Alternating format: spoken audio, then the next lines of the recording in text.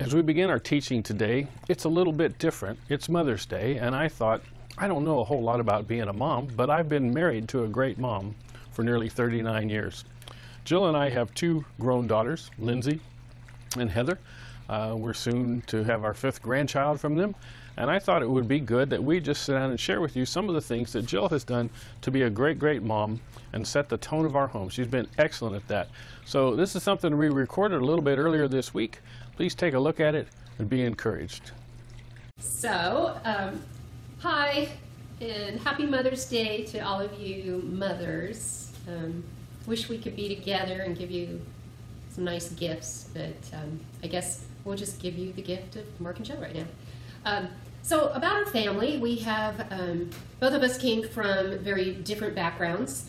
I was raised in Southern California, and I moved up to Northern California after my parents retired and met Mark in a little town called Sonora, California, which was a pretty small town. I lived in an even smaller town up in the hills, or the kind of the mountains, called Twain Harte.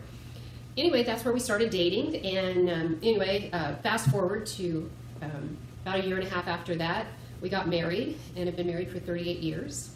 We have two daughters who are in their mid-30s, and they're both married to just the best guys, and we welcomed them into our family 16 years ago and I think 13 years ago, and have 4 grandchildren and another grandson on the way, so we will have 4 boys and 1 beautiful princess girl in the grandchildren line at this point.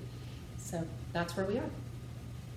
Yeah, I hope you had a chance to download the handout that goes with this, and you'll notice that today's notes are pretty slim. There's just 4 or 5 headings, and so feel free to take that as something is impressed upon you, write it down, an idea, a thought, allow the Holy Spirit to impress you with that, and that's what that's about.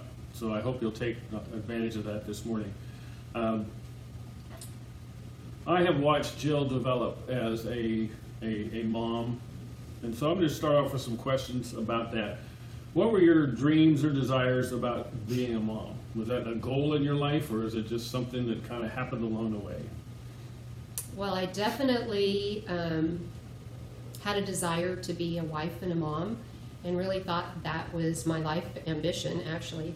Didn't necessarily turn out that way, but I definitely wanted to be a mom at some point in my life, for sure. Who were some of your early role models for a wife, a mom?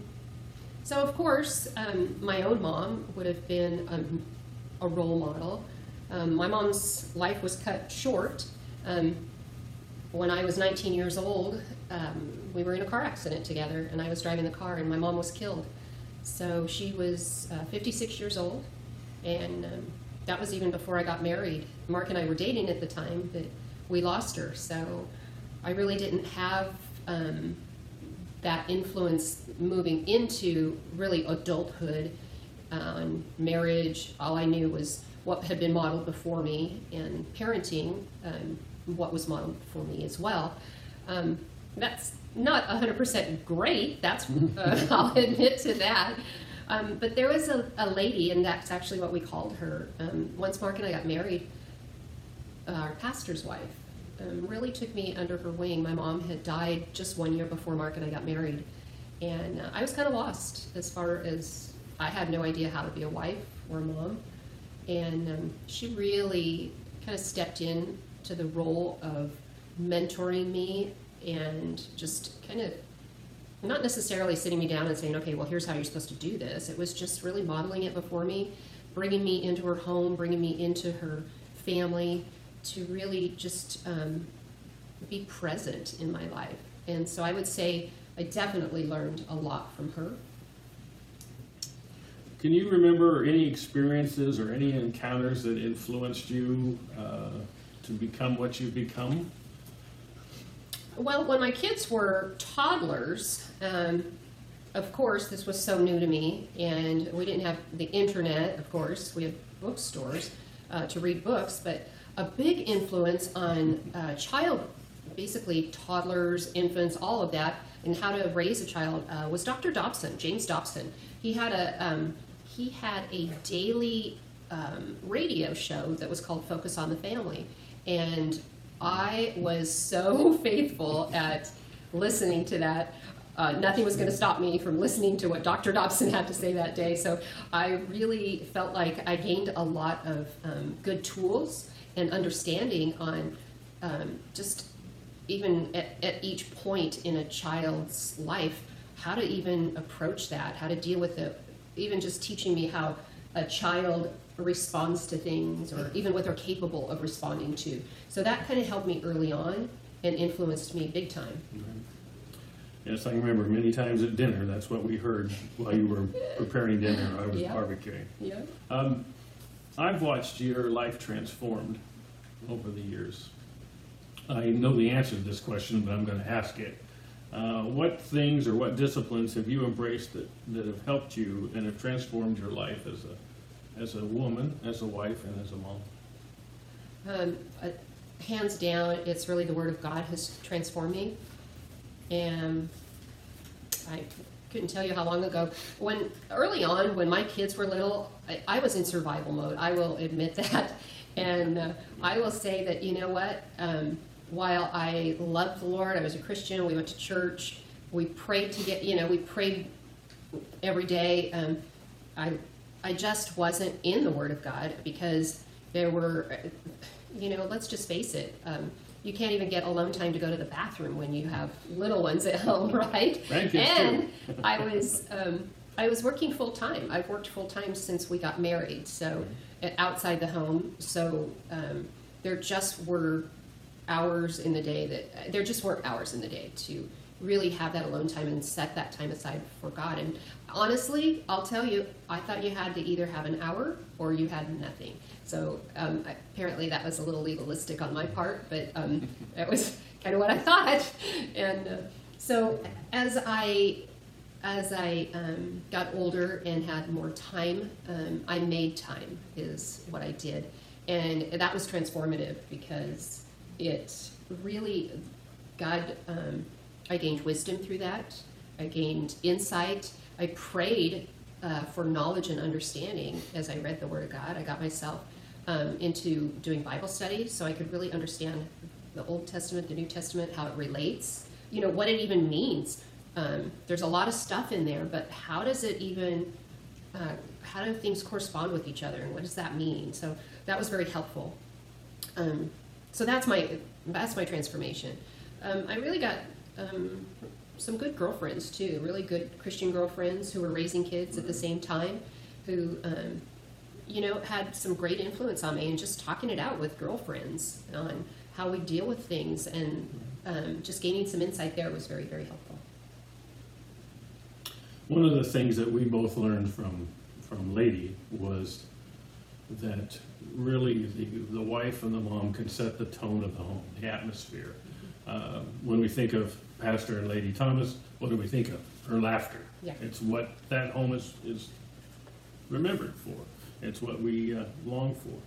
So you established the tone of our home.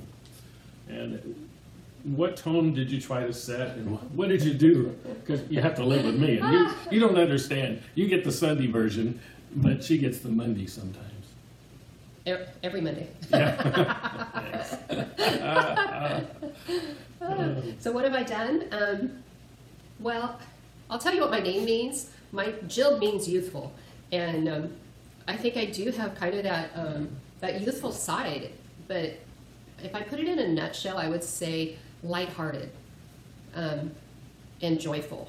So I will say the tone of our home has been that of laughter, of joy.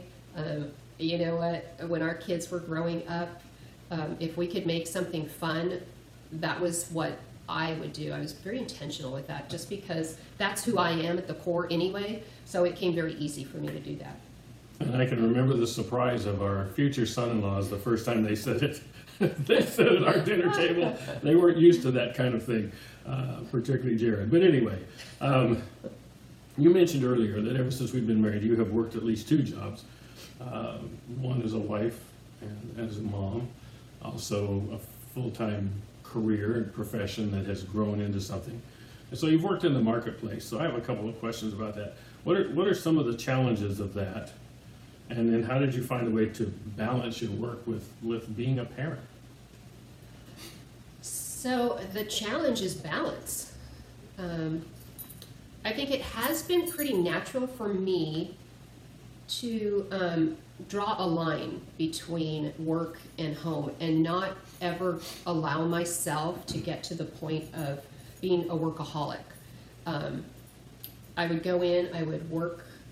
Now, early on, when I was still, when I was going to college, and our children were toddlers, and we were doing church work, that was a little insane. And I'll just say I do not recommend that to anybody. But outside of that, I would say that I really did try to find a place of balance. And I just thank the Lord because my energy level has always been pretty high. So I was able to kind of balance home life. We had a lot of things when our kids were younger in the church we attended.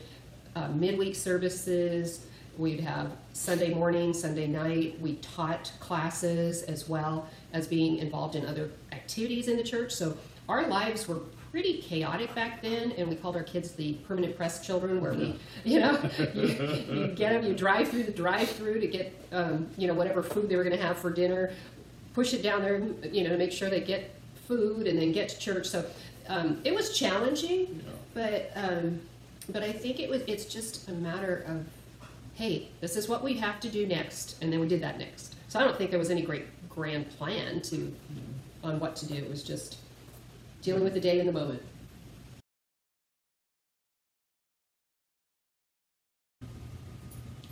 I think I was at a place in my career, once our girls got into high school, and they were so involved. I actually was in a place where I could have continued climbing the career ladder, or I could stay where I was, and I chose that path because it made it easier for me to get to things and events that were happening throughout the week.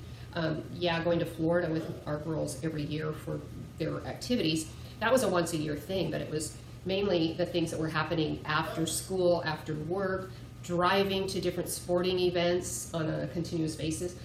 Getting I didn't put my own career in front of my family, I think is probably the big thing. And so I was at a place where I was able to do it. I worked for a boss who was very supportive of those kind of things. So that's really how I was able to manage that. You told me that one of the things you'd vowed is you'd never married a pastor. And with that, there's been challenges of serving in that role as a minister, a minister's wife. And it has a whole series of things. How did you address those challenges?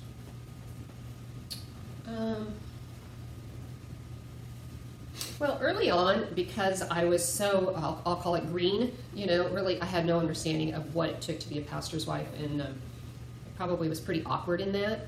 But our pastor's wife really gave me some really good advice, and I have followed that.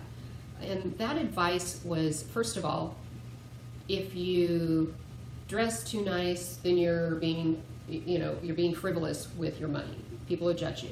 If you dress down, people think that, what's wrong with you? You have a different type of mentality, and you should be looking better, and blah, blah, blah.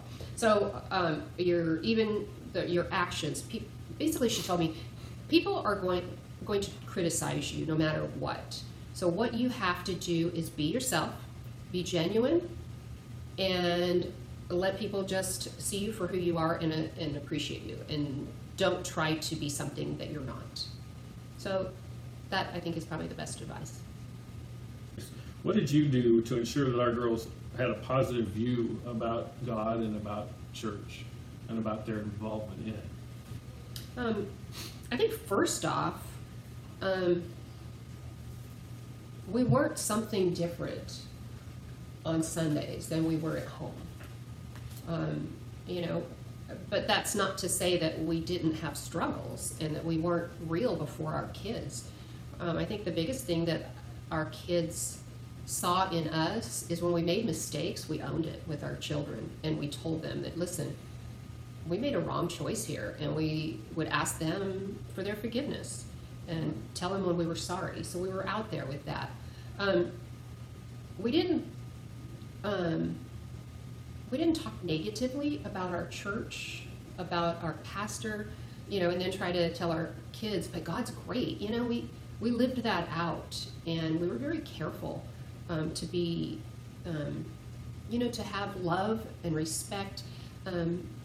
But that came from our hearts. It wasn't just something that was put on in front of the kids. It was real. So I think that we just had to be real with what that was about in front of our kids. And actually, our kids loved going to church. It was something that they found life in. They had friends that they had there. So we never made it a point of punishment either with our children. For example, if they did something wrong, and this would be like in their teenage years when they had youth events to go to, that would never be a punishment of, oh, you don't get to go to youth group because you've done something wrong. We found something else to be a punishment. So the things of God were always a priority in our life. We've all had the challenges of comparison and unrealistic expectations. And while we've touched on that a little bit, we know that churches are really good at putting extreme expectations on their pastor's spouse, their pastor's kids. How did you overcome those expectations? Probably because I'm a bit independent. And I did what brought me joy. And I'm not saying it was all about me. I would do the things in the church, and I would do the extra things where my passions were, is what I guess I would say. Right.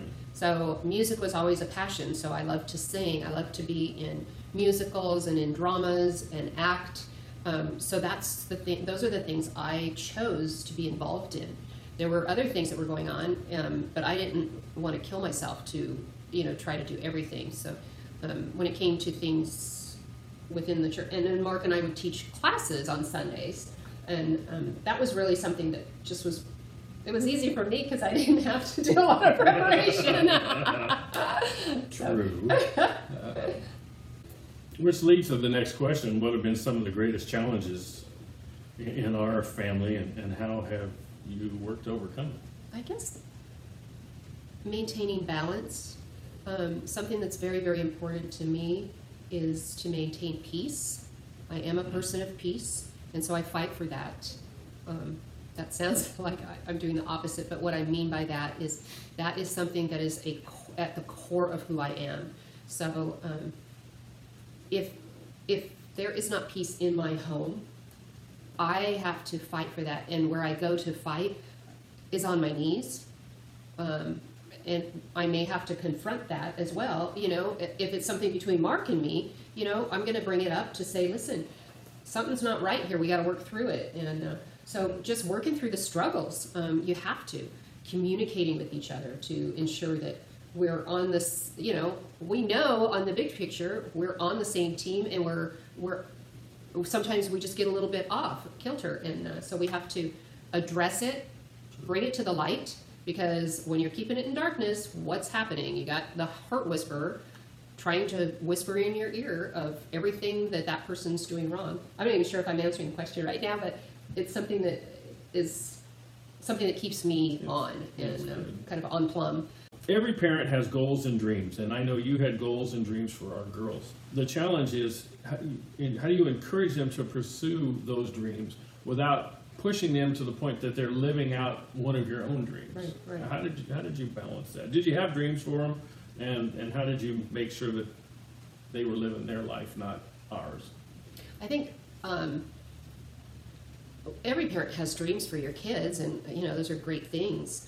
I didn't necessarily have specific dreams for them because I didn't know what God had for them, and my dream was for them to even do better and be more of all they could be for who they were created to be. So I think when it came to just kind of talking with them throughout their life on, hey, here's what you're going, here's what we want you to do. One of those things was college was part of that plan. We talked early on about that to say, hey, you don't finish with high school, you continue to go on. I shared with them how difficult it was for me to do schooling after, because I didn't go straight into college from high school. I said, don't do it. So I probably wanted it more for that fact, so they didn't have to go through the struggles that I went through education-wise. So I said, hey, while you're while we're paying for it, you just get to continue on until you're finished with your college. So that was really what my thing was. My whole thing was, listen, get married after you finish college. Don't do it before. And not that that was even the wisest thing to say to them, but that's where we were at the time. So that was really what it was mainly was, hey, you need to have something that you could fall back on if you ever had a need. So that's really kind of the biggest thing. And then it was more of trying to help guide them on what are your passions? What do you want? What do you love to do? What really floats your boat? And I think both of our girls have been able to find that. And we definitely steered them in those conversations. I don't say we were being manipulative, that's not what I'm talking about, but it was more in line of asking those questions that would trigger some thoughtful conversation. Over time, our roles changed. When the girls went to college, they called you every day. Why did they do that? Because they never called me. There certainly was a closeness with our girls. And one thing a friend advised me not to do was to call my girls. Both girls went to school 2,000 miles from home. So, of course, there was that tearing away. And when we left, we were the ones with tears rolling down our cheeks and don't look back, don't look back. But so I gave them space, and I knew this was a new time for them that was going to end up being the best time of their lives, up to that point anyway. So I really just waited for them to call. And honestly, our relationships grew into this. It wasn't necessarily that they were calling to ask me for advice. They just wanted to share what their day was about. And it became from this parent-child relationship to this parent or friend. And they would talk about things and they'd say, hey, I don't know how to deal with this. And so we really were just sharing how to work through some things, and they'd share their struggles. And it really, it fostered a really, really strong friendship with each of those girls during their college days. Our roles have changed again. Now you're Nani. What are some ways you're investing in their lives that maybe as a mom you didn't or couldn't invest in the lives of our own girls? Well, as I said earlier, when you're in full parent mode, I view that, looking back, as we were surviving. I don't know how else to say it, but I think, I know at this point in our lives, there's wisdom with age. So you really are able to look at what are the really important things? What are the things that I would have instilled in my own children that now I get an opportunity to instill in the next generation? So one of those is spiritual things. It's really cool. I don't sit here with a Bible open every time our grandchildren walk into the room, but I do take little opportunities just to talk about things. Sometimes we'll read a book, and it might be just a story from the Old Testament, in kind of a comic, kids book. And it's really cool because they'll just ask questions. Well, why did they do that? Or why wouldn't they do that? And so it gives me a chance to talk to them and instill just what God is about, who God is, who God sees them as. This was the sweetest thing. We were in a hotel room a few years back at a soccer tournament, and our grandson had come into the room. I don't even know how we got on this subject, but I got to lead him in becoming a Christ follower. So it was just the sweetest, most precious moment. Yeah. So anyway, I look for those opportunities and just grab them when I can. Support, that's the other thing. My role now is not to parent my grandchildren. That is, I'm no longer parenting my children, and I don't parent my grandchildren either. So my job now is really to be a support to them, to love on them, to really give them that, whatever that is that puts inside of a person, confidence, self-worth, those kind of things. I am really in kind of that support role to what their parents are already doing. So as we close, I'm going to ask one question in 3 parts. Do you have one piece of advice to a mom, a younger mom, or a mom with young kids? One piece of advice. You don't have to spend an hour to get time with the Lord. You know what? If you have 5 minutes, worship, pray, read one verse that you can just think about throughout your day. Ask God for wisdom. The Bible talks about if you ask it, He'll give it to you. And don't be hard on yourself, because that's a really big thing, especially for, perfectionists, is we want to be perfect. And you know what? It's not going to happen. So let yourself up off the mat and don't be hard on yourself. How about something to a mom with a teenager? Stay involved in their lives. That was something that both of us did. We stayed very involved. And you know what? Even if you are not getting along with your teenager, find that one thing that you can do to get close. A lot of times they think nag. Why do you just nag me? Well, you know what? Find when they will be vulnerable. I found that with our youngest daughter, just being with her before she went to bed, she would be vulnerable, and we would just talk. We'd have our chats. We actually had a signal that if she just wasn't feeling it, she just raised her little pinky to me and said, and that was my sign to say, all right, I don't push right now. And that was, give me space, Mom, and I would do it, and I wouldn't push on it. So anyway, it gave us a really good mutual respect for each other with that. The last one is to a mom with an adult child. I will say number 1 is do not offer unsolicited advice. Number 1, they are adults, and think back to when you were their age, maybe newly married, maybe trying to do the adult thing. And did you really want your parents' advice when you didn't ask for it? So I try to remind myself of that. They're trying to find their way, and they will. So let them ask you. And be there as a support to them as well.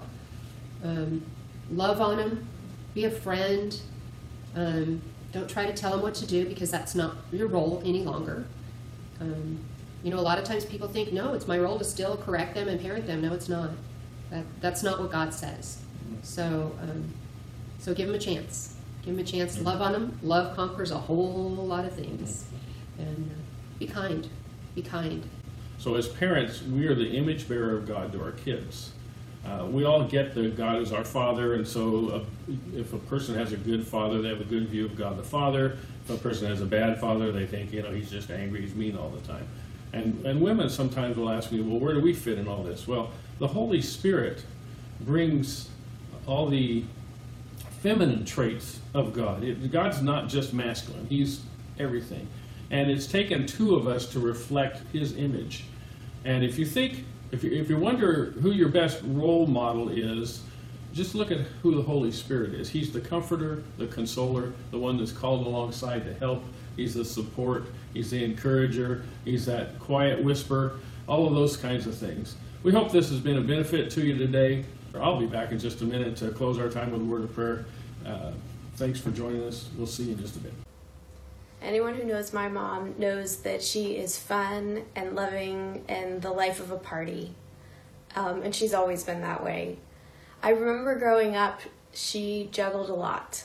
And looking back on it now, frankly, I don't know how she did it because she was working full time. There were years where she was going to school, either on her lunch break or at night, to be able to improve her skills and be able to get promotions at work that benefited our family.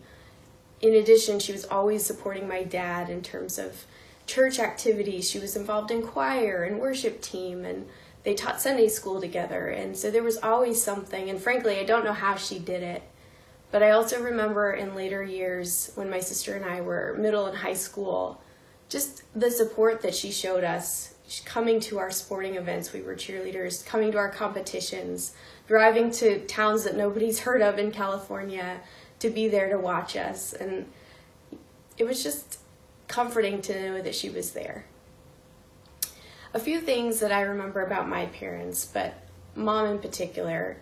There was a time where I remember they had taken us to a grocery store and they told us to pick out anything we wanted. And that's every child's dream, to walk through the store and get to pick out all of their favorite things. So I'm pretty sure we loaded up on all of the sugar cereals and ice cream and fun things. And after we left, they said, okay, great, we're going to go take this to a family in need. And Mom has reminded me over the years that it was for a family where the husband had lost their job. And so we took those groceries over to the family. And what a lesson that was in learning to give and just bringing us alongside to witness something like that. And later they let us go back to the store and pick out things that we loved, and showing us that, giving does result in good blessings for you too. But I'll always remember the memory of giving out of that. I also remember just Mom and Dad brought us along their journey. They were parents who gave us plenty of attention and did plenty of things for us, but they brought us into their world. So if they were having an event with people from their Sunday school class on a Saturday night, they would bring all the kids together and we all were in another room playing, but we were just part of their lives. And it wasn't always about us, but sometimes I think that was the best example because we got to see our parents in action. And it wasn't always just the things that they taught us directly, but the things we observed them doing. Serving other people, building community, and how important that was for them. I know very well that my parents' marriage was #1 priority.